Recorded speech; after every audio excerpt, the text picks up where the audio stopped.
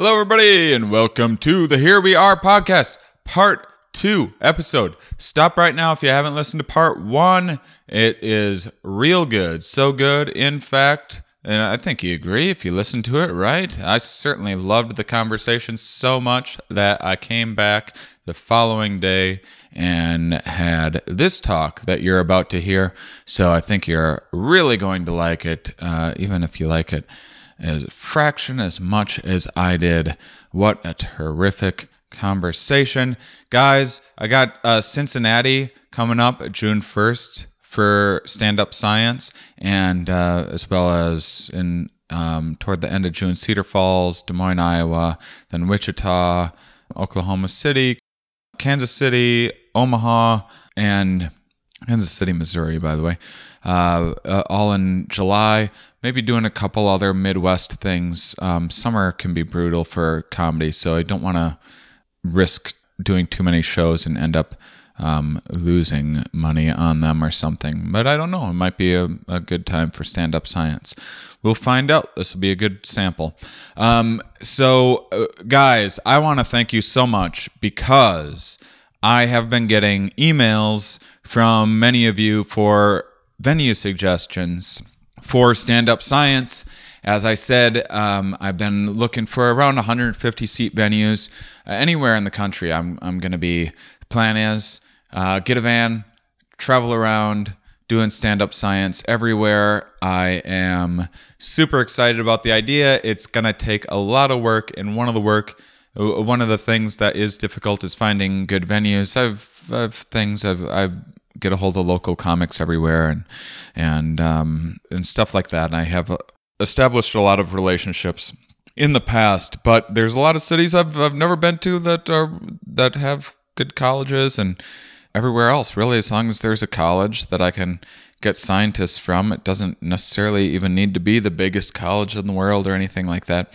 And it's not too crazy small of a city. I mean, I did Sonoma with the show not too long ago. I think that's like 10,000 people, probably less than that.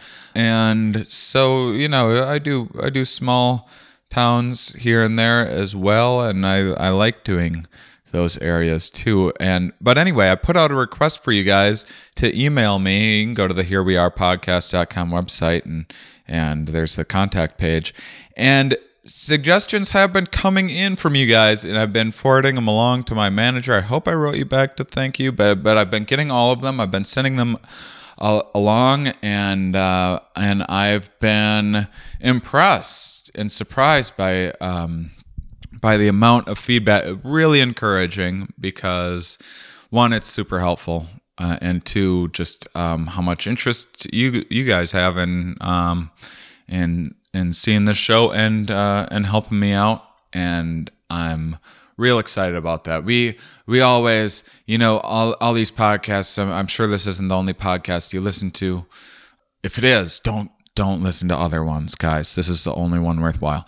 But you listen to other podcasts, and every comic, every radio station, we're all trying to get you to do a thing, and it's it certainly helps us all out when you leave reviews and you help us promote the shows, and follow us on this social media, Instagram and Twitter and Facebook and all that, and it's all incredibly helpful. And a lot of times we're asking you to do stuff like that, and it comes up short a little bit. You start a new relationship, a partner, like the Libro.fm partnership is off. We got some subscribers rolling in. Offer code Here We Are Podcast, and it's a great partnership no matter what. But there hasn't been like tons of people signing up just yet. I think you guys are missing out. Audiobooks are awesome.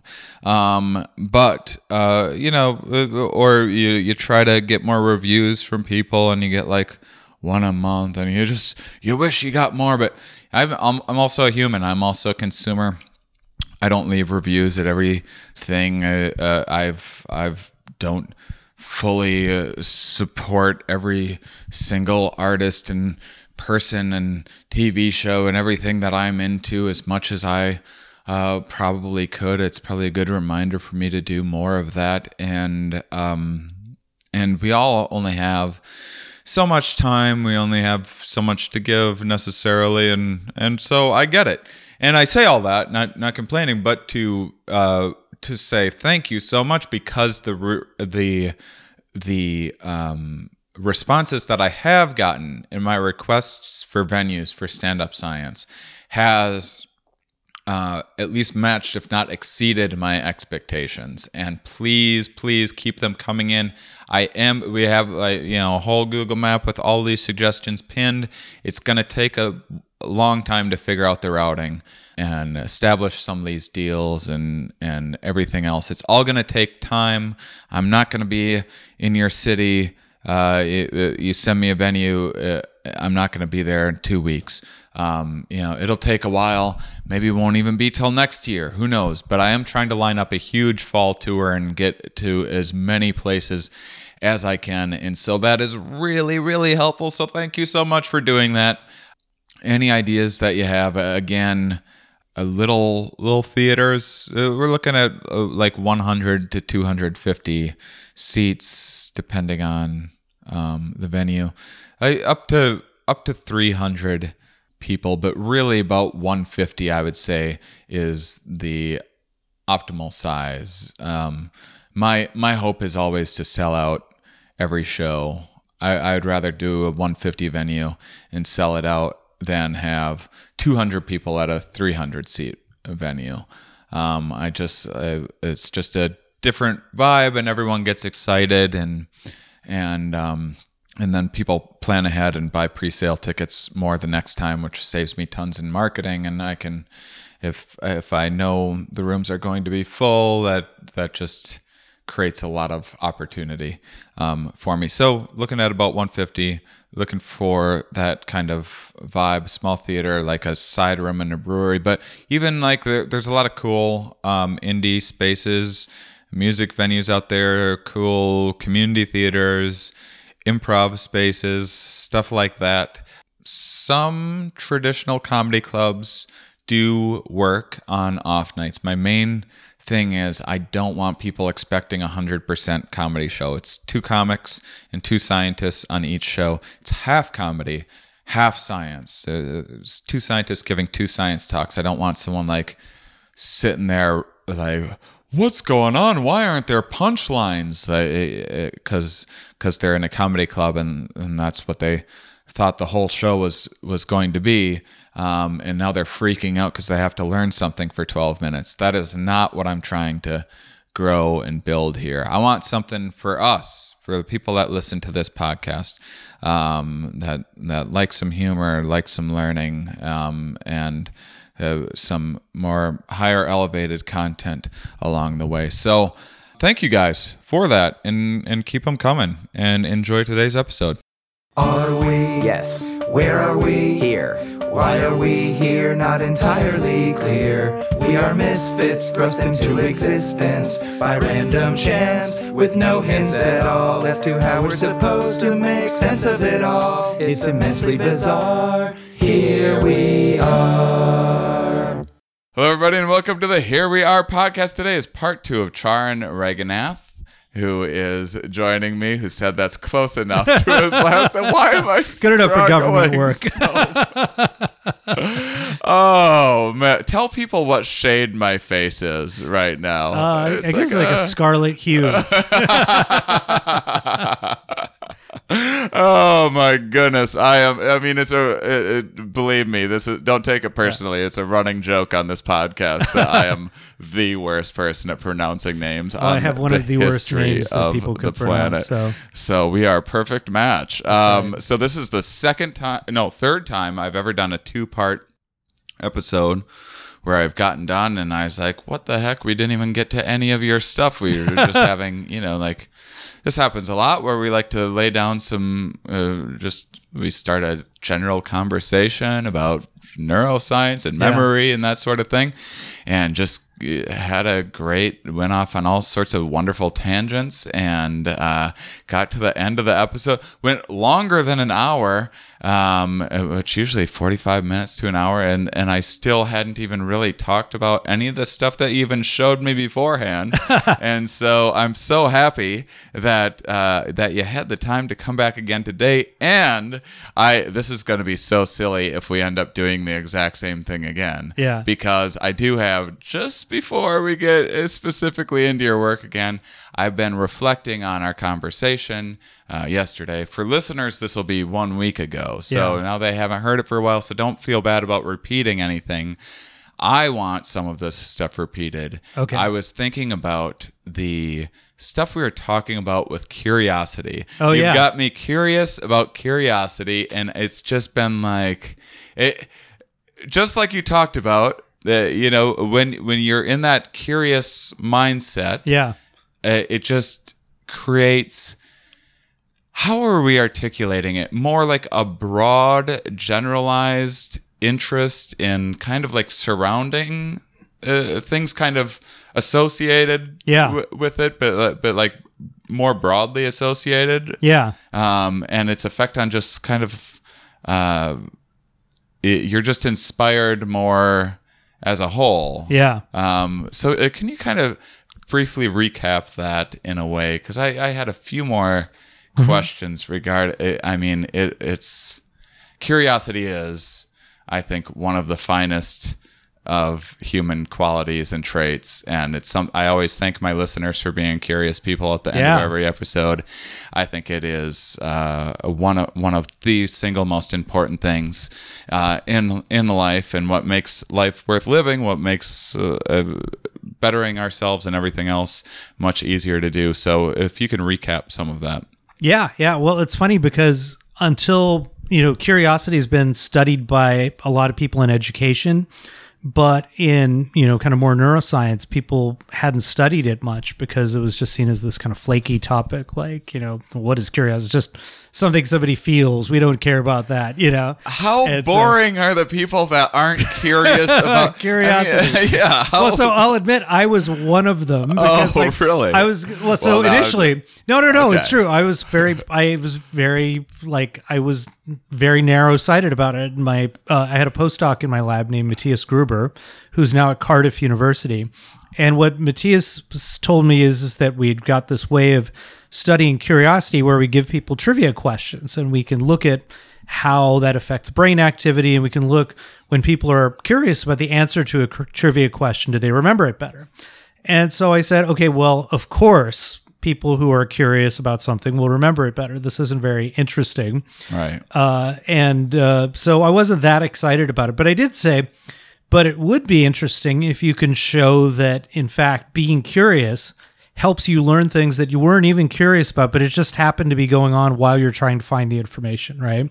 So it's like you're watching a suspenseful TV show and it's a commercial break because you don't have it on Netflix or whatever, right? And so it's a commercial break. You're dying to find out what happened, and they're showing you these commercials. And now you're like, I need Bounty. Oh, that's it. So that's why it's... Exactly. Not Brawny. It's got to be Bounty. Picker-upper. I forget which one is the quicker picker-upper. I think it's Bounty, yeah. I think we'll ask Midge or whatever about that.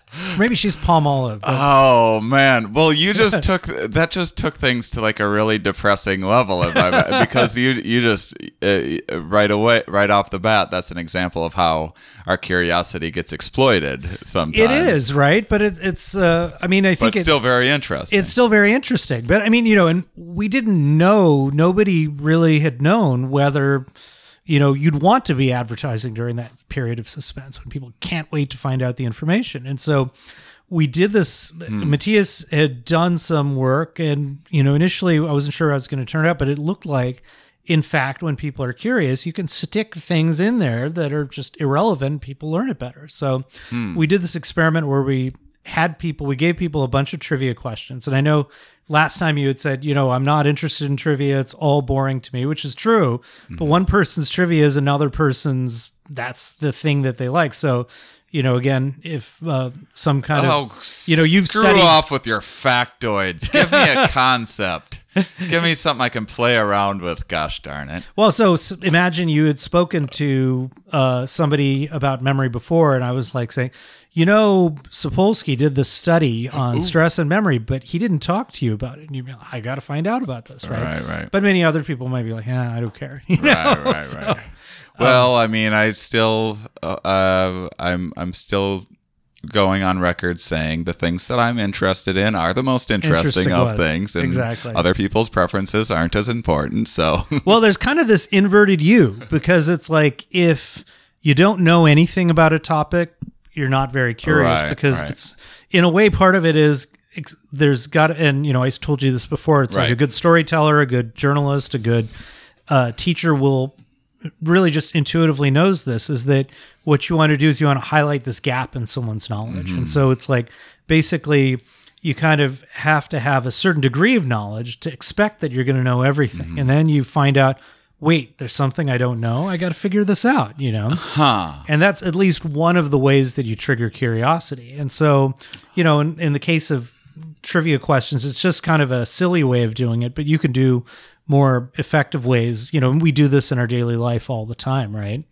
So, well, now that you say it like that, I'm wondering, what is curiosity in terms of, now it almost sounds like a intellectual motivation or something. It sounds much in the same way, like you make a New Year's resolution. Yeah. You want to have something that is like kind of just out of reach from where you are now, but reachable, accessible, challenging, not too overwhelming. Yeah. And same with like getting a promotion at work. This is kind of like this, we have this hedonic treadmill in all of these various aspects of our life. And so it sounds like curiosity is kind of fitting that model absolutely. As well. And in fact, it drives a lot of the same brain systems, the same neural systems that are driven by other kinds of treadmill-y type things in the world, like getting rewards or, drugs of abuse or the sex, drugs, and rock and roll, So, I mean, I will say that, like dopamine, essentially. Right. And so one of the interesting things about dopamine is that it actually helps memories to stabilize. So basically, you might experience a lot of things during the day, but some of them stick around and most of them you won't remember later on. And so one of the interesting things about dopamine is it helps these memories stick. It helps stabilize synaptic plasticity. And so one of the things that's cool is that we found when people were in this curious state, we see this increase in activity in the areas of the brain that process dopamine. But it's not so much when people get the answer to the question, it's when they get the question. And so it's not about, we talked about this before, it's not about saying, hey, this is great, I found the answer. It's about, this is unpleasant, I got to find the answer. It's like this craving, right? Yeah. And it's a craving, it's an intellectual craving. Right. Days, right. Well, this is what I was going to talk about too, was because, and sorry, I feel like I'm cutting you off a lot now, but you're probably, you got to do this, otherwise it's going to be like part 3, part 4. No, it probably will be anyway. But I was thinking about how, like, I'm always, and I've talked about this before, if not on this podcast, I have this silly podcast on Patreon called the Everything Podcast. I just talk about life once in a while. Anyhow, I talk about how, like, I'm kind of a junkie for like that next epiphany. I'm always chasing that next like aha moment, or when I read something new where I'm like, whoa, where I have that like perspective changing paradigm shift. And it's like we talked about what rebels we were in the last episode. I've had a thrill-seeking, adventurous, sensation-seeking life, and I've also, I'm not bragging, I've paid dearly for it as well. I've had injuries and credit card debt and failed relationships and everything else. But I've done all the jumping off things, skydiving, I rock climb, I do all the, drugs, everything. And I'll tell you, there is no drug that consistently gets me like that kind of aha moment. Nothing else feels like that to me. Yeah. But it feels like a drug to me. It has that same sort of sensation. Yeah. And that's, that's when you get this satisfaction of the curiosity. But it's that the interesting part to me is that state where you need the information, but you don't have it, right? Mm-hmm. And what's kind of cool is we found if you just, while people need the information, you just show people a face, let's say, they're better at remembering that face later on, even though the face has nothing to do with what it is they're trying to learn. Now, that's kind of a nerdy lab example, but I mean, you can imagine how this works in real life, right? It's like, again, you write an article, let's say, for some website or something like that, or you're doing a speech or something, and you get people started on something that they want to know the answer to, and then you give them a lot of other stuff, and then you give them the answer. They're going to remember it a lot better than if you ask them a question and then you answer it, and then you just blah, blah, blah for another 20 minutes, right? So one of the things that was interesting to us is that the dopaminergic activity was triggered so much by the question, and then while people were waiting for the answer, they were in this kind of state where they could suck in other information, right? I wonder if this is part of why, like, peacocking kind of works, where, from an evolutionary psychology perspective, it's a lot of like, well, you're incurring this cost on yourself of like looking ridiculous or whatever, and because you don't care, that's advertising that you're confident, and you must be confident because you have valuable traits and a high value, blah blah blah. But maybe it could be something completely different working here, where someone has like this crazy twirly hipster mustache, and at first you go like, well, that's a ridiculous mustache, and then you're like, well, I kind of want to talk to this guy, and then you like, I think probably if you're generally curious, you could get to know anyone and be interested in them, I imagine. Most people, but just like having something like odd like that like triggers this, what's going on there? It makes you more interested in someone or something more broadly. Matthias and I have a theory that we're working on. We're writing it up right now, where the idea is that, our brains aren't necessarily designed just to say, here's what's happening right now. They really want us to make sense of the environment. And so they're really our brains are constantly trying to figure out what's coming up next. And so if you predict something and something happens that's a little bit out of whack, unexpected, that triggers this response, we think. And that response could lead you to say, okay, the world is scary, I need to hide. Or that response could trigger, oh, this is interesting, I need to find out more information. And you could imagine this like with a math problem, right? Some people get a math problem and they don't know the answer, and they're like, oh, I'm terrible at math. I'm anxious. I don't want to deal with this. Mm-hmm. And some people say, I got to find the answer to this, and I'm going to keep working on it until I solve the problem. And so part of it is that prediction error, where you think you should know something and you don't. And then the second part is, okay, what am I going to do with this to kind of like, how am I going to respond? Am I going to respond with anxiety? Well, it turns out the hippocampus, which is an area that's important for memory, has also been implicated in anxiety. And those same regions of the hippocampus are turned on when people are in a curious state, or when they get prediction errors, when things violate what they expect. And one of the interesting things that people find is that this was work, one of my former postdocs, Debbie Hanula, did some of this, and Neil Cohen at Illinois and Jen Ryan at Toronto have done this stuff, where you just have people look around at pictures, let's say. And what you find is, this is not at all unusual for people who study children, or for people who study, non-human animals and stuff like that. People will, so a mouse, if you put a mouse in a new place, it will often explore. If it's not scared, it's going to explore and sniff around everything. But you put it in a place it's been before, it doesn't do that. Humans explore the world with our eyes. And so we'll just look around naturally at all of these things that, and try to suck in the information. Without your even knowing it, though, if you're in a familiar place, your eye movements will change a lot, and you won't look at as many things. And you go from a mode of exploring to basically just checking and making sure everything where it's supposed to be. And so we've done these studies, but other people did it first, where you can take a picture of a place that people already know, and then you move something around so that it's like one of the objects has been moved.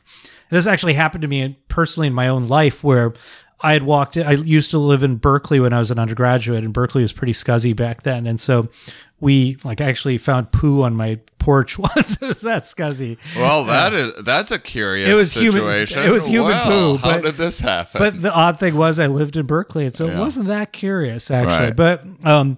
But I came in once and the door was unlocked. That's unusual. And then something felt wrong to me, but I didn't know what it was. And it turned out that my furniture was in the wrong places. And so I kind of was in this weird mental state where I'm like, something's wrong. And then I start, becoming conscious of it. And I look around and I'm like, wait a minute. And it turned out we got robbed, And actually the story is a little bit more interesting, but I'll save you the interesting part. So, I mean, the point is that somehow, and you can see this in more mundane experience, you just move something from where people expect it to be. And what you find is people's eyes gravitate towards it. And sometimes they won't even be aware of the change, but their eyes will move towards it. And the hippocampus is directly related to your ability to do that, right? Because part of generating these predictions is having some memory for the past. And that's what's so cool about memory we talked about before, is that part of what if you think about going back to evolution, one of the things that's so important about memory is not, oh yeah, I remember you and I had this podcast yesterday. It was so great. I mean, that's nice, right? But that's not going to keep me from getting eaten by a saber-toothed tiger or something. But on the other hand, being able to use something that happened just once to predict what's likely to happen in the future, that's power, right? You're going to be able to know, oh, there's fruit at this tree. I better go back to it. Or, oh, wait, this is a place where, I got into a car accident. I better be careful, And so these are the kinds of things that we want to be able to do. And when things violate those predictions, information is valuable, right? And it makes sense in some ways that, I can give you, like, let's say I'll give you a beer or something and you'll get this dopamine response. You'll say, oh, well, this makes me feel good, right? Or I want this beer, you get a big dopamine response. But I can also tell you, hey, there's a place here where anytime you're in Davis, you can get free beers if you go to this particular spot. But you got to find it. You'll be curious. And you'll be curious for a reason because, beer's a bad example. But in terms of, your brain's wanting to be able to say, well, this information has value to me because if I get the information, the next time around, I will be able to get not just one beer, but as much beer as I want, right? Mm-hmm. So information has value in some ways that's even more important than immediate things like money or, food or water, right? And so that's what we think, is so special about curiosity. And that's part of what makes this podcast so very valuable because of all this free information. People are, here's what I like about this podcast. There's a moment where you're like, I'm going to skip past everything that's interesting about this story to get to the important stuff. And I swear we're eventually getting to your work. I have more follow-up questions. Okay. This is some of your work. I have more follow-up questions. My curiosity is going out of control right now. Good. So a couple things. One, how do you may not have a good answer for this, and that's totally fine, but is there a way to embed curiosity in mundane kind of experiences that you don't want to? You're stuck in your boring cubicle job, or the worst part of your job, or I gotta do my taxes, I filed an extension, I've been putting this off, I just can't sit down in front of the Excel spreadsheet and go through my receipts and all that. And is there any way of, I know there's like a lot of this is kind of mindfulness, and meditation is talking about like, you go like, oh, this is so boring that I have to do this right now. And then you go, oh, that's kind of interesting that I noticed how boring this is. Yeah. Like, be curious about your boredom. Right, exactly. Is that, are there any other kind of approaches that people can use to try to embed a little more curiosity into their lives? Yeah, I think it's we're still early in this research. And, obviously we're more interested in the memory part of it than what is curiosity, although part of understanding this memory effect is understanding what is curiosity. So we are curious about that. But, more often than not, it's about finding the gaps. There's always gaps. I find this, I'll talk to people in my field who will say, well, we've pretty much run our course. We know everything that there is to know about the basic stuff about memory. And at this point, we're hitting the wall because we don't really... Oh, what? Yeah, exactly. Come on. And, I tell my students that there's always questions out there. It's just people don't see it. And you just have to... you just have to look for the things that are invisible to people, right? Yeah. And so I think that's kind of that's the challenge, is being able to find the things that are unexpected. But often the things that are unexpected, we're not seeing them in the first place because we're so, it's like I said, when you walk into a familiar room, you're looking at things and sort of checking, are they all where they're supposed to be? But sometimes those expectations can be so strong, you're bored because you don't see what's right in front of you sometimes. Right. I lived in Cambridge when I was on sabbatical in England, and it was one of these things where I would walk, the same path every day to the office where I was at, but I started to look, and the rain was terrible and it was cold. There were a lot of problems. But at one point I was getting ready, my last couple of months, and I would start looking up at just looking around at the buildings. Every building would have some detail, some weird gargoyle, some, beautiful little sculpture, some plaque about somebody who made some major scientific discovery. And it was just everywhere, but I just wasn't looking at it, right? So sometimes it's a matter of being, forcing yourself to look and see. And that's where the mindfulness part, I think, is really relevant because, even with something like breathing, people, I fail at this. I'm terrible at this, but, even something as simple and repetitive, you can see variance, and that's surprising, Yeah, I can barely make it to a 10 count without my brain drifting off in a million different directions. But yeah, I mean, we definitely, on the one hand, it seems like we have these kind of pattern recognition, efficiency-based processors in our heads that are trying to recognize the important patterns in our life and not necessarily work more than they have to, and so it makes a whole lot of sense that if you're taking the same walk to work or through Cambridge or whatever, each day, that you would kind of not really pay any attention, like what, on some level, why take in any new information if probably there's not, even if there is a gargoyle up there, is that necessarily going to help your life in a way? I guess there is having to force it a little bit. And as you say all this, I'm like, I spend too much time, I think we all do, or many of us, indoors. I'll get to, my hotel room might be different. My Airbnb might be different, something like that. But I can be quite a hermit, and I spend a lot of time indoors, and I guess this is the importance of just getting outside and walking around a bit. Yeah.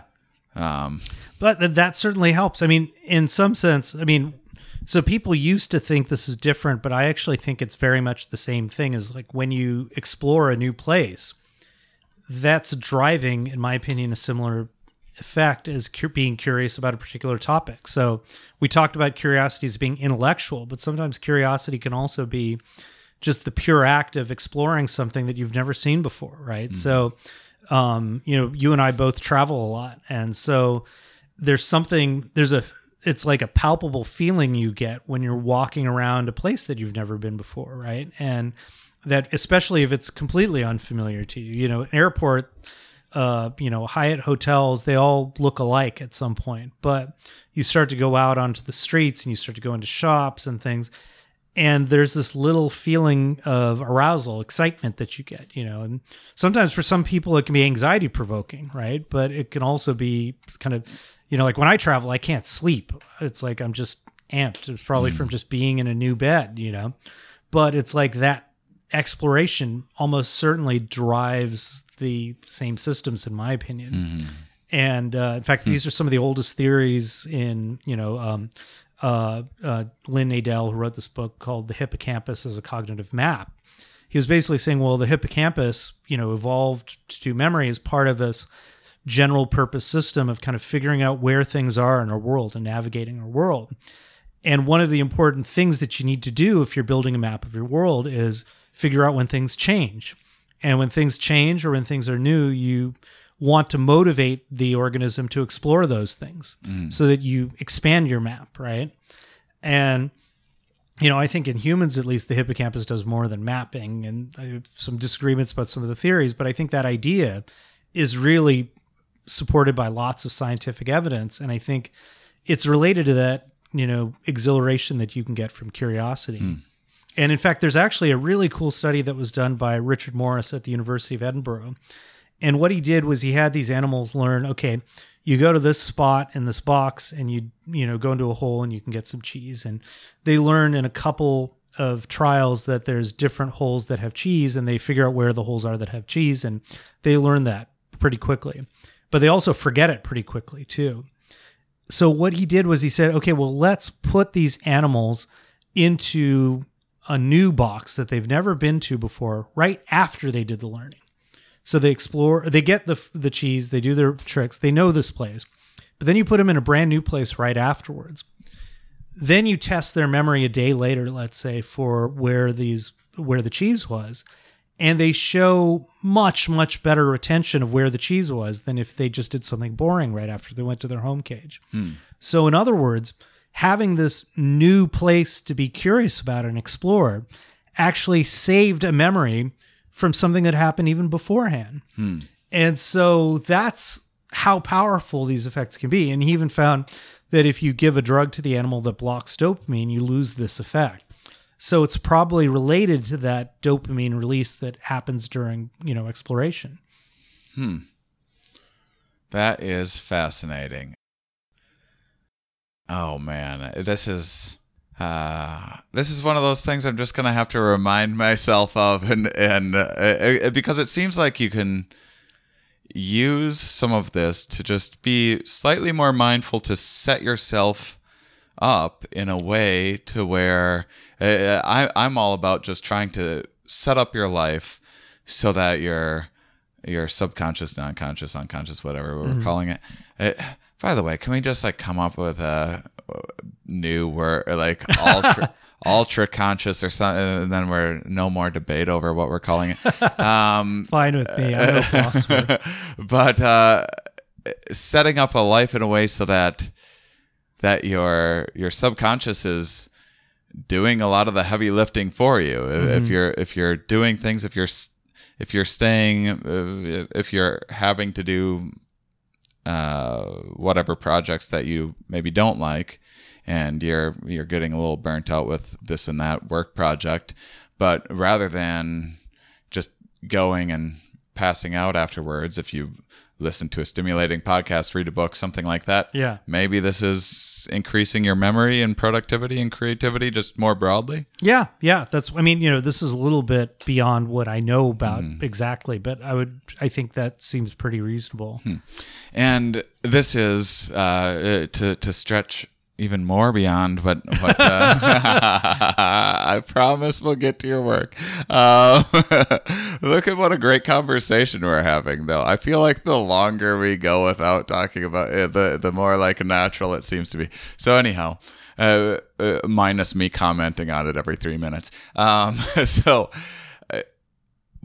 There seems to be a big social variable with this stuff as well, because especially when I first started traveling oh my gosh, getting on a plane to go to some new city, this was just the most exciting thing. And to be a road comic, to travel around and see, oh wow, how exciting. And now I'm just oh great, let's see what this Burger King looks like in Nebraska. I don't, it just all looks the same after a while, unless I have someone with me.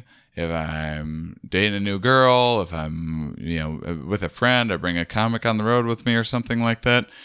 it really, or your favorite restaurant. I spend a lot of time by myself, and I love eating out. I like going to restaurants by myself, but like when you get to bring a friend who's visiting or whatever, and bring them, that seems like you have like this kind of fresh set of eyes on things as well. So it seems like there's just there's a lot of ways to trigger curiosity if it's something that you become more mindful of. Okay, so let's talk about your work.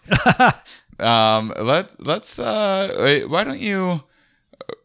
I'm not sure exactly where to start. You showed me several fun things that you do yesterday. Where do you want to start? I've been steering the ship for now 1.5 episodes of the Here We Are podcast. Why don't you take the wheel for a little bit? All right. Well, I probably wasn't good at getting to the point, which is why we've gone on so long. No, this has been terrific.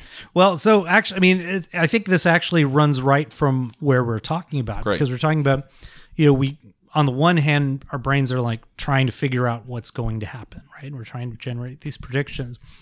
But how do we get that knowledge in the first place? That's one of the big questions we're starting to ask. So we just got this, big project that we're working on to basically say, how can we develop smart artificial intelligence that can use information about the context to kind of make intelligent predictions about what things are likely to happen and to make them more effective learners as a result, And so we've all had times where you're working Siri on your iPhone or you're working with some other, AI thing that is basically supposed to be helping you, but they just have no clue about what it is you're talking about, right?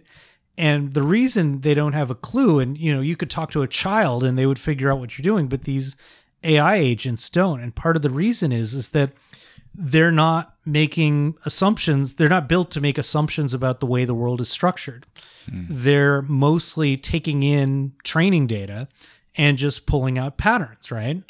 And that's in some sense a good model for how the brain works, but there's the amount of information in the world. It's like there's just so many dimensions, right? So what's the different kinds of information you could pull out? So part of what our lab is working on is, well, what are the different kinds of mental representations of an event can you get? Information about who was in an event or what was the situation versus where did it happen? And what we can see is while people are, let's say, watching a movie or something, we can see that in real time, these different networks of the brain are taking apart that information and being able to go, okay, well, here's this information about being in an office, and here's this information about Shane's face, and here's this information about podcasts and, what's likely to happen there. And one of the things that we're developing in collaboration with others on our team is this idea that there's different timescales that are important for prediction, right? So before you walked into the room, you could predict a lot about what's going to happen based on our last conversation yesterday. And before you walked into the room yesterday, you could make a lot of predictions about what's likely to happen based on your previous podcasting experience. And everyone does this. It's so this ability to, this clairvoyance that we all have, this ability to predict the future, it's not at all like parapsychology. We all do it to the point where we don't even think about it, right?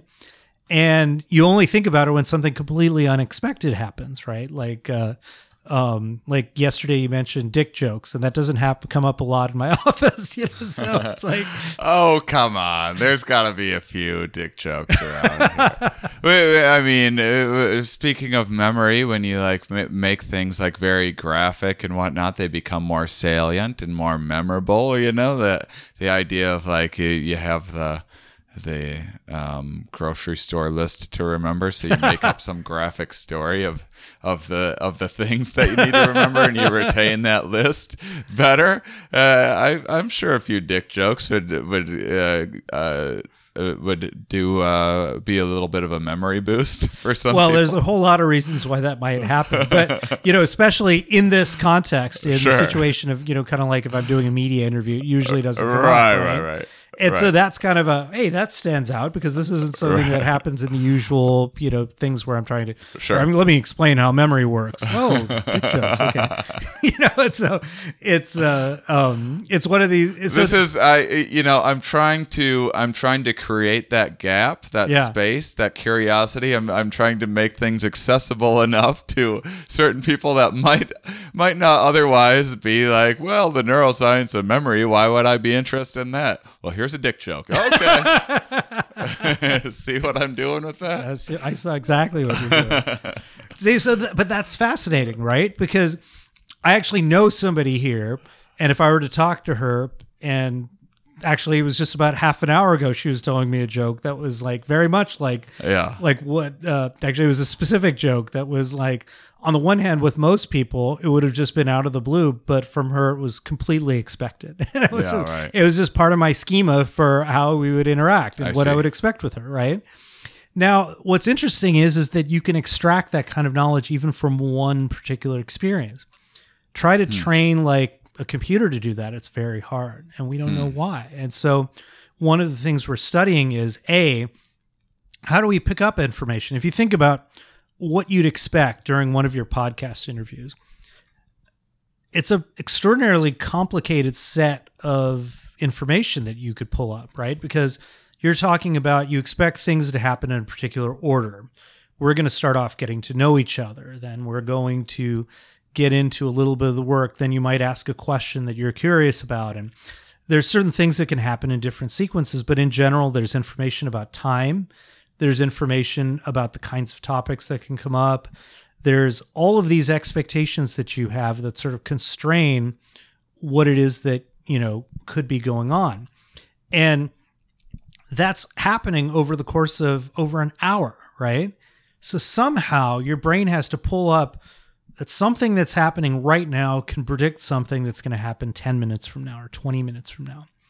That is amazing, right? And again, try to get a computer to do that, not easy. You can do it. You just have to slam it with a lot of examples, right? And people are really good at this. And so we're trying to figure out why. We don't have all the answers yet, but one of the things we're starting to do...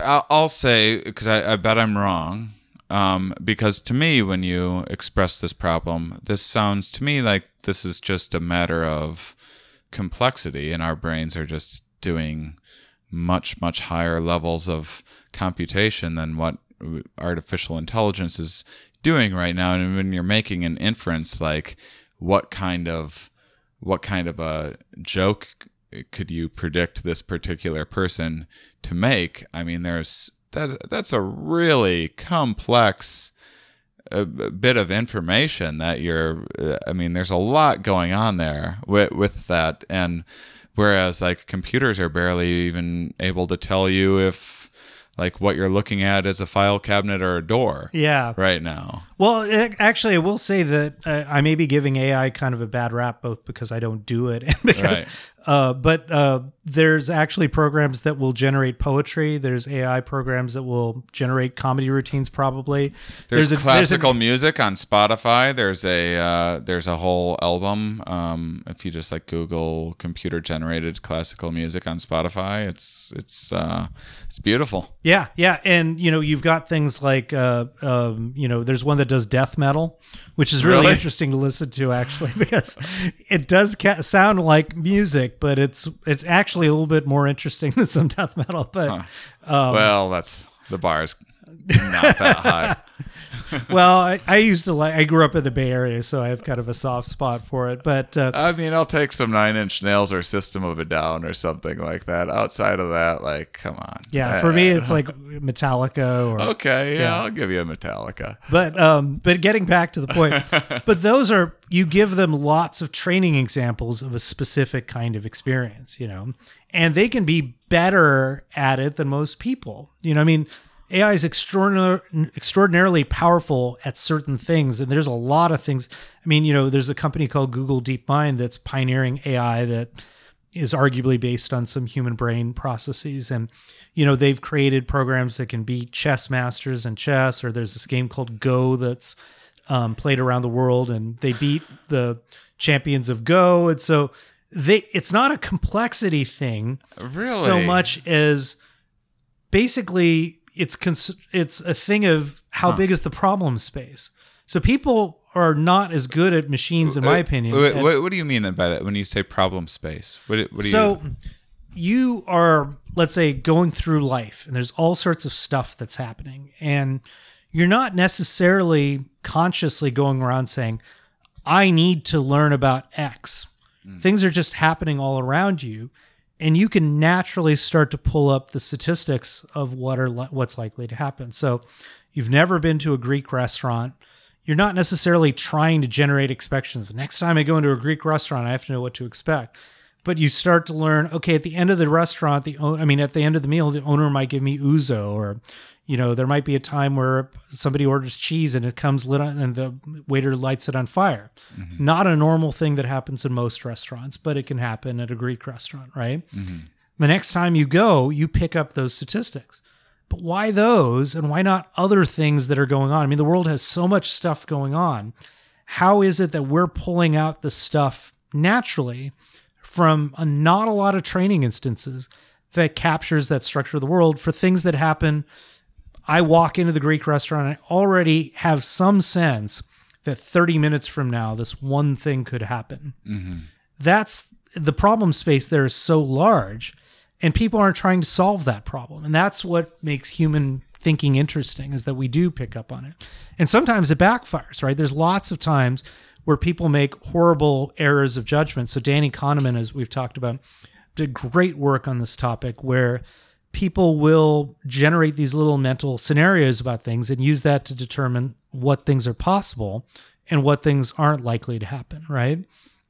And so he did this famous experiment where he said, okay, Linda is a free spirit and she likes to dress in colorful clothes. I might be missing some of the details of this experiment, but they describe this woman, Linda. It has nothing to do with the problem they're asking. But then they say, how likely is it that Linda is a bank teller? People say, not that likely. Then he asks other people, how likely is it that Linda is a feminist and a bank teller? Far more people say that she's likely to be a feminist and a bank teller than just that she's likely to be a bank teller. Now, the math doesn't work out there, right? It just doesn't. I mean, obviously there's going to be more bank tellers than feminist bank tellers, right? Even if a lot of them are. So the math doesn't work out. So people are making some kind of an error. And the error they're making is they're generating a little mental model where they're saying, okay, well, we know that she's likes to dress in colorful clothes. We know she's extroverted. She's passionate. I could predict her being a feminist, And that's a classic error in human thinking that also reflects, it's the bug, but it's also the feature, right? That's the kind of thing that makes human cognition interesting, right? It's like, I told you this yesterday, that I got into psychology in part because people are horribly illogical, and that's why I never felt like I understood people very well. Mm-hmm. And that illogic, though, has its own logic to it, which is interesting. And, but we're trying to figure out, what is that logic? How is it that people do this? And so, one of the things that we're finding is that, you have these specific experiences, but what we think happens during sleep, and we've got some very new research on this, and we're by no means the only lab that's looked at this, but one of the things that we've been finding is after sleep, people have the ability to put together things that they can't put together before sleep. So they can remember things in a different way after sleep, like linking things that happen at different times, but are clearly related to each other. So we have an experiment. It's not written up yet, but it's an experiment. We call it the Kramer experiment because in Seinfeld, the old TV show, Kramer would walk in periodically and he would say, I just went to this great bagel shop, and then 10 minutes later he comes in and he says, I just got banned from the bagel shop. Now I'm going to learn to make my own bagels. I don't think this was actually an episode, but I'm just creating a little imaginary scenario here, right? I was like, are you just implanting fictitious Seinfelds in my mind? This is for part 3. You remember that episode of Seinfeld? Well, that's actually another interesting thing. Yeah. So I'll get to that.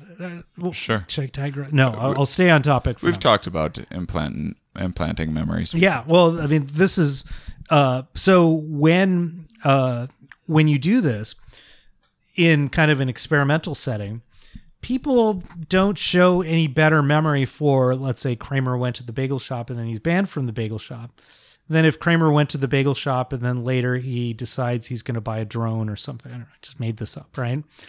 And those two, in one case, the stories go together. In the other case, the stories don't go together. Turns out if you test people immediately, it doesn't matter. People are equally good at remembering the two kinds of stories. But if you test a day later, two halves of a story that go together, even though they occurred apart, people put them together naturally, much more effectively, and they remember them much better. It's a dramatic increase, actually. And it looks like, we think that's dependent on sleep, that ability to, and we've got some other studies that also suggest that, we experience life in different events and they happen at different points in time.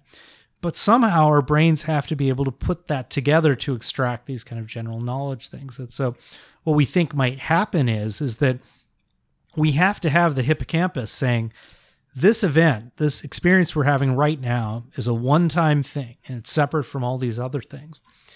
But during sleep, all of these areas in the brain are talking to each other. And it allows us to say, well, this thing happened here, and this thing happened at this other point in time. Maybe they're connected. Maybe there's some deeper structure to the universe, right? Mm.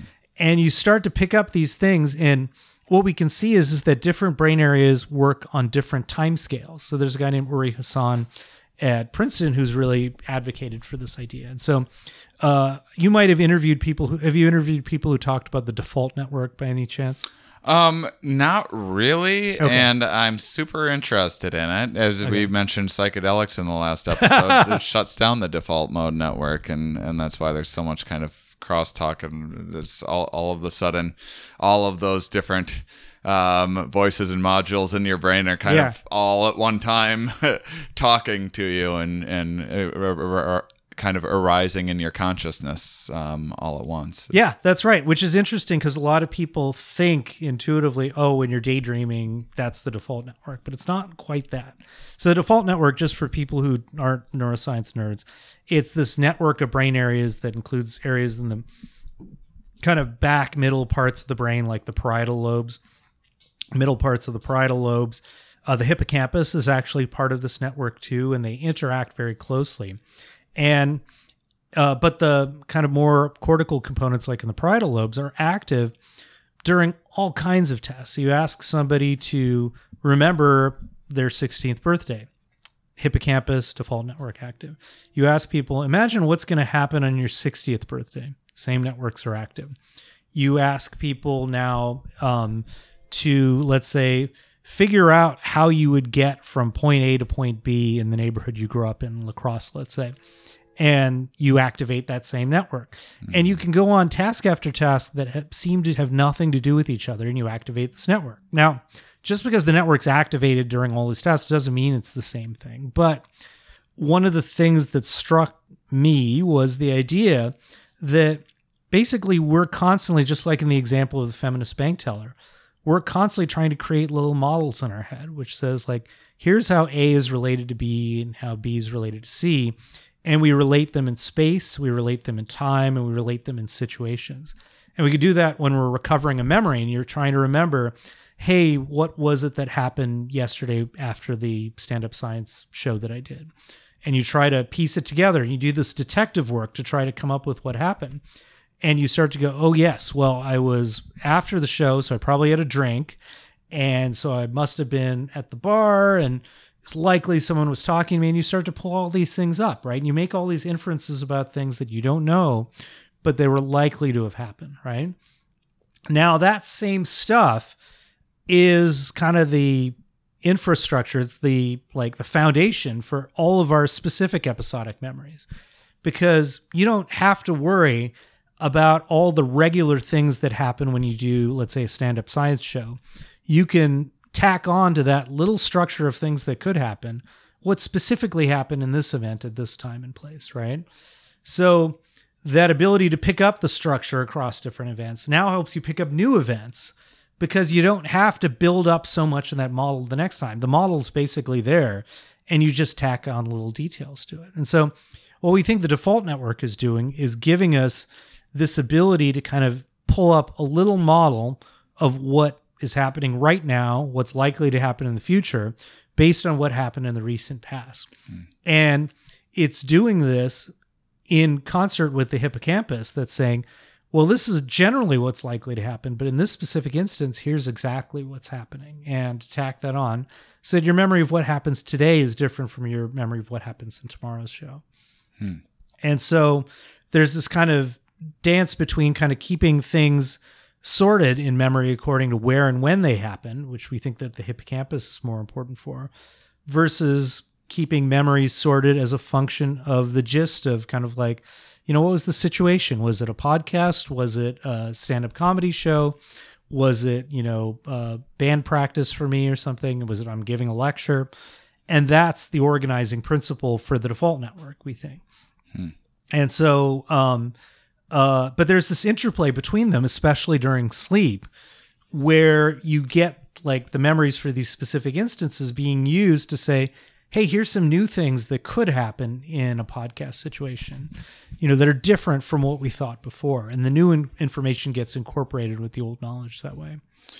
So would you say that there's individual differences in this particular region that would be leading to differences in people's predictive power, their memory, their creativity, all of these? It seems like this would be a major player in intelligence, curiosity more broadly. It's a really interesting question. And in my field, cognitive neuroscience, we're generally terrible at understanding what makes people different from each other because we're so used to thinking of what's something that is common across you and me, right? But I have this idea, and I think it's probably, I'm not the first person to think of this, but it relates to all the things which we've been talking about, which is how much does something have to deviate before we go, that's surprising, that's a little prediction error, I should take note of this, right? I mean, in general, nothing is exactly as we think it's going to be, right? There's always variance in the world. But some people, a little blip is enough to drive their curiosity or enough to make them scared. And other people, it takes a lot before they go, yeah, this is just, you know, they're normally just like, yeah, it's all the same. Mm-hmm. And it takes a lot for them to break out of that pattern we're talking about. And that's related to curiosity, but it's also related to updating our knowledge base, right? Because how much do you want to be able to go, okay, here's my hometown. I know where to park. I know all the good places to find parking for my car. How much do you want to update that knowledge base based on one instance of finding the perfect parking spot, right? Some people might go, yeah, that's a really good spot. I'm going to go there again tomorrow. Other people, their brains might not even register that as a good parking spot because you just got lucky once, but it's not the general rule. So there's this, it's actually a really interesting question. There's a guy named Steve Grossberg who talks about this. It's called the stability plasticity dilemma. And so everybody talks about neural plasticity, the ability to change brains, you know, with experience. Like it's a great thing, right? But if the brain's always changing, you're constantly, you know, the world is a moving target, right? You don't want to always change. You want to have some stability.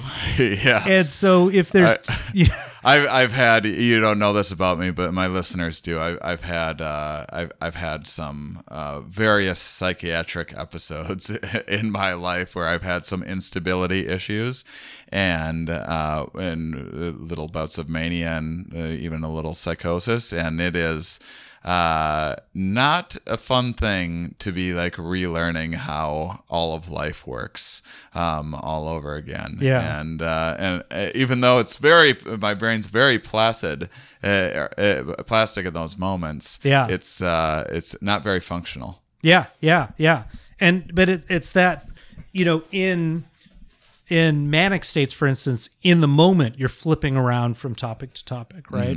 And we don't know about whether or not people's brains are, at least I don't know about whether people's brains are more plastic in those states or not. But imagine even if you're constantly stable right now, everything that happens, you just decided, I'm going to imprint this as the new perfect thing, you know? Right. There's sometimes where that's really good, like faces, for instance. If I see you a year from now and you look a little different, I should just completely update my mental representation of your face to that moment and wipe out everything from the past.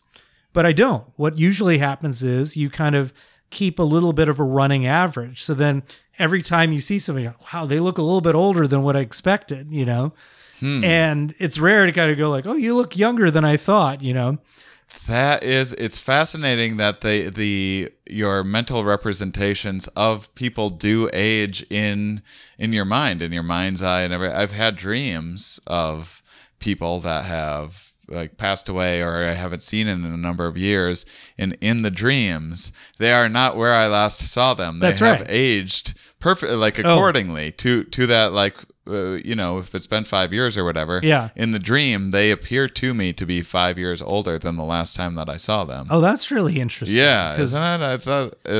I mean, it's only happened a couple times to me, but I thought it was like, I don't know, it's creeped me out a little bit when that happens. Yeah, but usually when you see people that you haven't seen from a long time, are you usually surprised? I'm not saying, it's not that, like I'm dreaming, so it's not necessarily an accurate representation of what they would look like now. But it is interesting to me that my brain is making estimates about their aging and then creating this.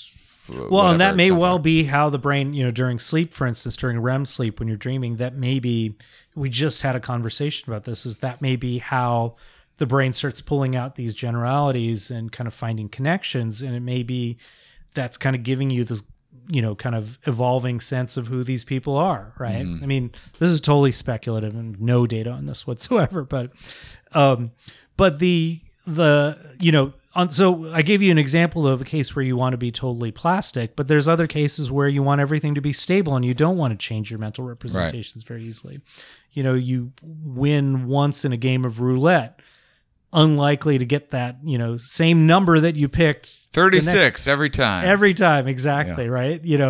And so that's a case where you don't want to update your knowledge base that almost always when I gamble, I lose, And so, that's the dilemma. And I think some people may be tweaked more towards when something different happens, they just grab onto it and they change, and other people, it takes a lot before they change. I think that may be a personality trait. We don't know this. This is kind of a hypothesis that we're working on right now, but, I think that's got to be related to memory. And we all know some people have a very kind of, they see the world as predictable and boring, and some people see the world as everything's changing. It's all dynamic, and many of us are in between, I like to imagine like a baby who's born just like so over it.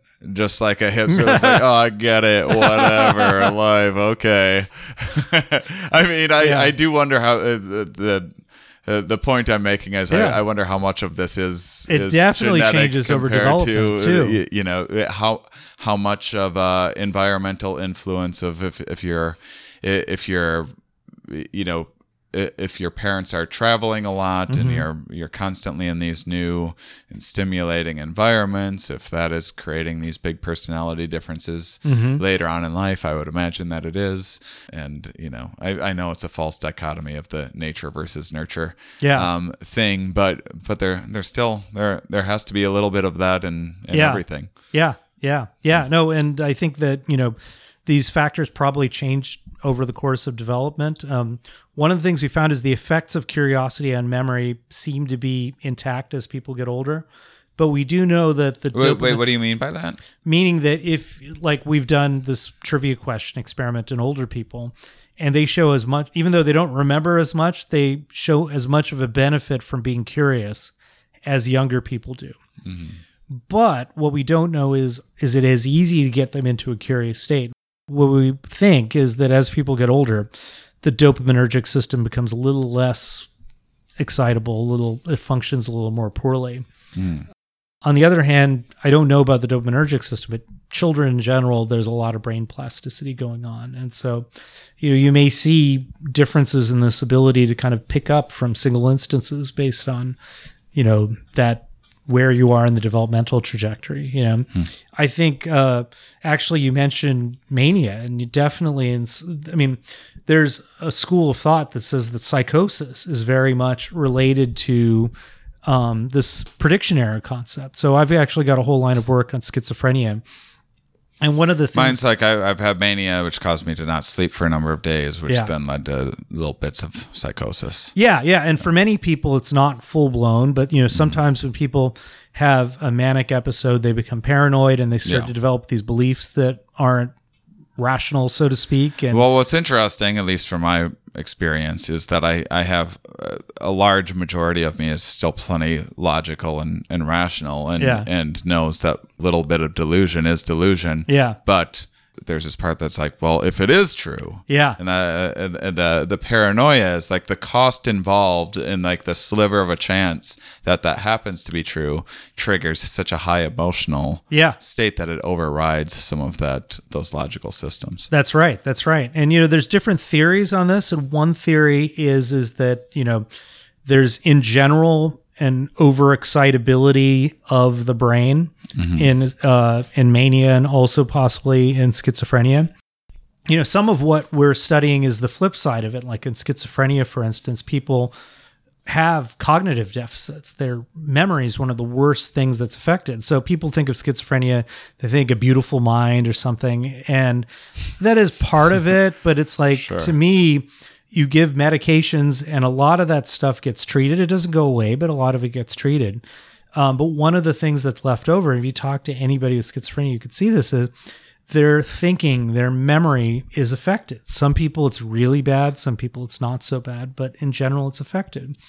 And we've been documenting these memory deficits for a while. And one of the things that people seem to have a real problem with is remembering, let's say, the order and time with which things happened, or the relative relationships in space of where things were in something that they study, or being able to pull up, hey, here's this thing that I studied, and here was the context in which I studied this thing. In other words, pulling up the right connections and cutting out the wrong connections.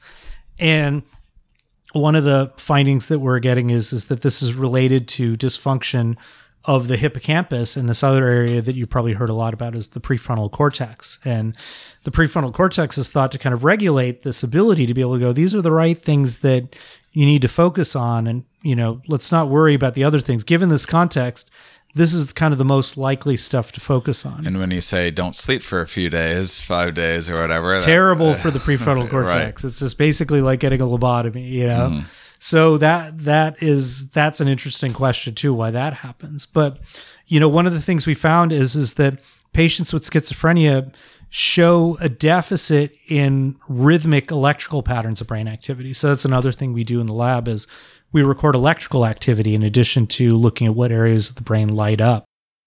One of the things we find if you record electrical brain activity, for instance, from people, what you find is it's not all over. I mean, looks like it goes all over the place at times, but what you could see is there's these rhythms, there's these patterns, and basically we call them oscillations, but they're kind of these rhythmic changes, kind of like, if you think of a sine wave or something like, or like, if I'm singing and I don't sing this well, but if I could hold one note, or if I play a piano key and get one note, there's like a main frequency that's carrying that sound, right? And in that same way, when we record electrical brain activity, there's these certain frequencies that the brain likes to oscillate at, these certain rhythms that it likes to produce. And we think, and we weren't the ones who came up with this hypothesis, but we think these oscillations help brain regions kind of talk to each other and kind of maintain a conversation, such that it's like if you and I are talking to each other and we have a particular conversational rhythm, and somebody comes in and starts popping words in, from a distance, and they're not picking up on the breaks in our conversation, then they're not being heard. They're going to be tuned out of the conversation. And so if we maintain this rhythm, we're kind of doing the call and response in sync with each other. And some people argue that communication is all about that, is maintaining and training brain rhythms in other people. But these brain rhythms are also important for all sorts of things, and they happen at different frequencies. And there's some frequencies that are fairly low, like what we call the theta rhythm. And that means that you've got areas of the brain working in a fairly long time scale with each other, right? And what that may be allowing you to do is be able to have these areas of the brain, like the hippocampus, the prefrontal cortex, talk to each other in real time. And we find that in patients with schizophrenia, those rhythms get disrupted. So as a result, it's like the brain's a little bit functionally disconnected, so that, we're not able to maintain that call and response for brain region, so to speak. I've grossly oversimplify this. That as a result, we're out of sync with each other, and we're not able to pass information between each other as efficiently. And so that's kind of that's why we think it's important to not only look at where things are happening, but when things are happening, and to look at the time scale of brain activity in general. That's very cool. All right. So we don't need to do a part 3. Let's first, I forgot to have you plug a charity of your choice yesterday or last episode. Do you have 2? You want to throw 2 out there? Yeah. So I'm gonna stay local on this, but sure, because those are the ones that I tend to give local, I guess. But we have one called the Short-Term Emergency Aid Committee. So it's like STAKE, but with a C instead of like a K. Or I guess they call it STEAK, I don't know. But this is basically, it's a group that gives money to families in need. But it could be, I need to pay a utility bill, need food, I don't know, suit for a job interview or something like that. But it's not like, it's basically that kind of, it's a charity that people can turn to when they're desperate and they need something. And it's just a little helping hand to keep people afloat, keep families afloat, And so that's been one that, especially people in my department, we like to do something for them every year. That sounds fantastic. Yeah. There's another one which is the UC Davis Student Pantry. And that's, I actually, one of the cool things about UC Davis, aside from, I'll just give this plug, we have one of the top 5, if not the top 3 memory research communities in the world, actually. It's, we're kind of a hidden gem in the world of science in that sense, and neuroscience in general. But one of the other great things about being at UC Davis is the students are great. But we also have a huge proportion of our students who come from rural backgrounds. Many of them are poor first-generation college students. And, I actually recently learned about this after you were telling me, hey, do some research at some charities. And it turns out a lot of our students literally skip meals because they can't afford them. And so there's this thing that we have called the Student Pantry, which basically gives money for food, school supplies, things like that for people who can't afford it. They need something, they need food to study. And, you don't want them to make the choice between having to study and, basically starve or, right. Right. So, or eating and, right. not eating, I guess. So that's another thing. Well, that sounds terrific. And one more. Okay, for silly question, which Seinfeld character would make for the best neuroscientist? Oh, that's a good question. Oh man, that's a good question. Are you going the top 4, or are you gonna do like a side character like Newman or something like that? I was thinking Newman would be the wild card that I would play. Yeah. I would have to say Kramer. You think Kramer would be okay. Well, now we know about the real Kramer's crazy stand-up comedy life, which we don't want to get into that stuff. No, the character. Kramer. So the character Kramer is like, he's constantly trying new things.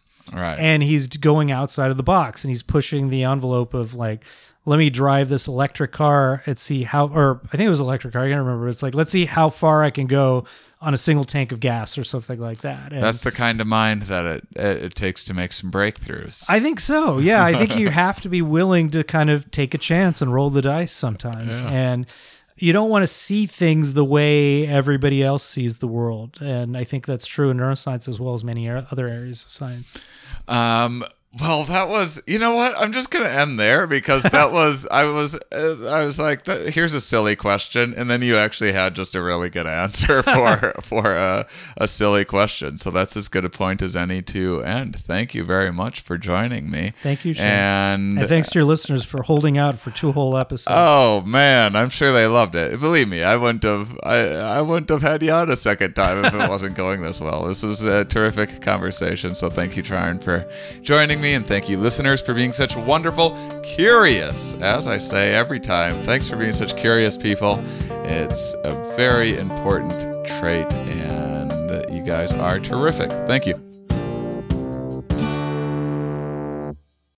Ignition sequence start. 6, 5. Guys, I'm going to do a bonus episode this week. It's just going to be just me talking to you. I wanted to do this episode for a long time.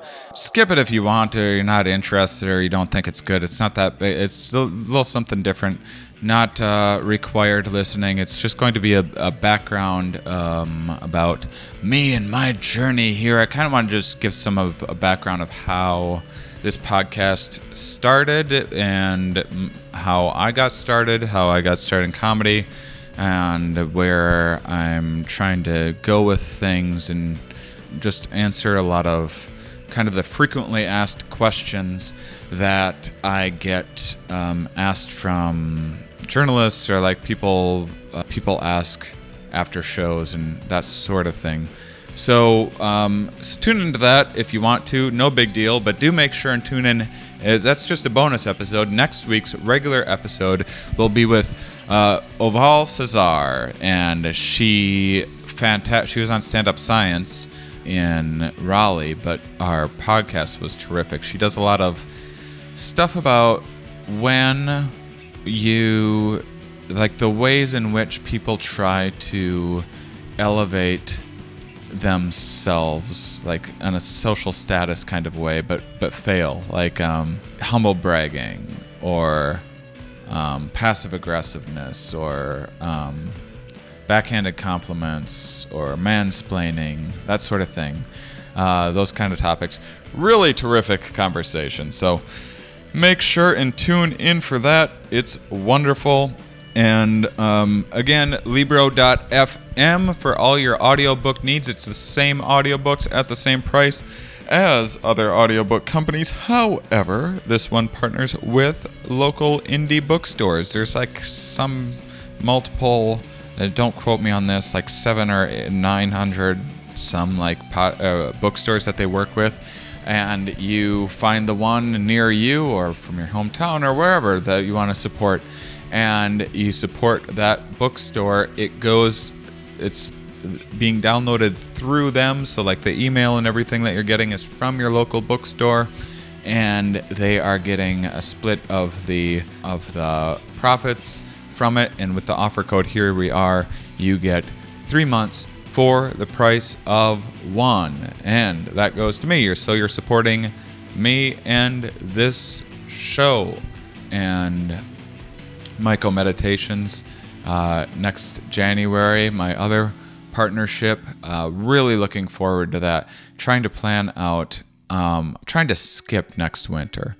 Winter just kills me, guys. Man, I have been in such a great mood and so positive and getting in shape and like feeling I'm productive and balanced and just, oh my God. And winter I just lost months of productivity. I was so miserable, and it seems like that just gets worse every year. So I'm trying to skip winter.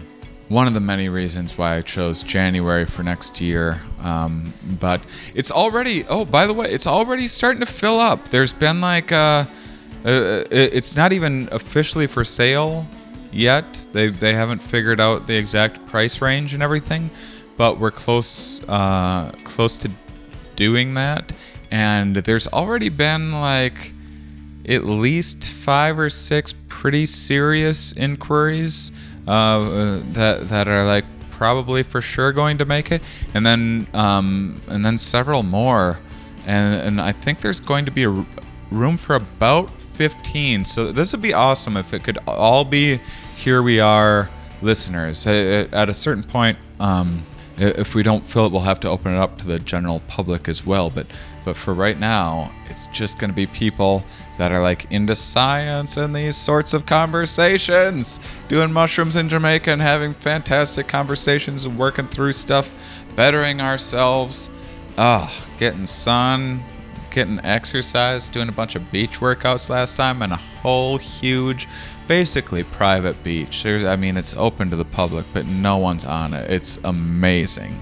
It is absolutely amazing. Go to Myco Meditations and just go through, watch some of the testimonials from people. And I mean, I'm just really happy to be a part of it. I think it's something really, really special, and it's the only place in the world where you can have an experience like this, and you can do it with me. How awesome is that? It'll be fun.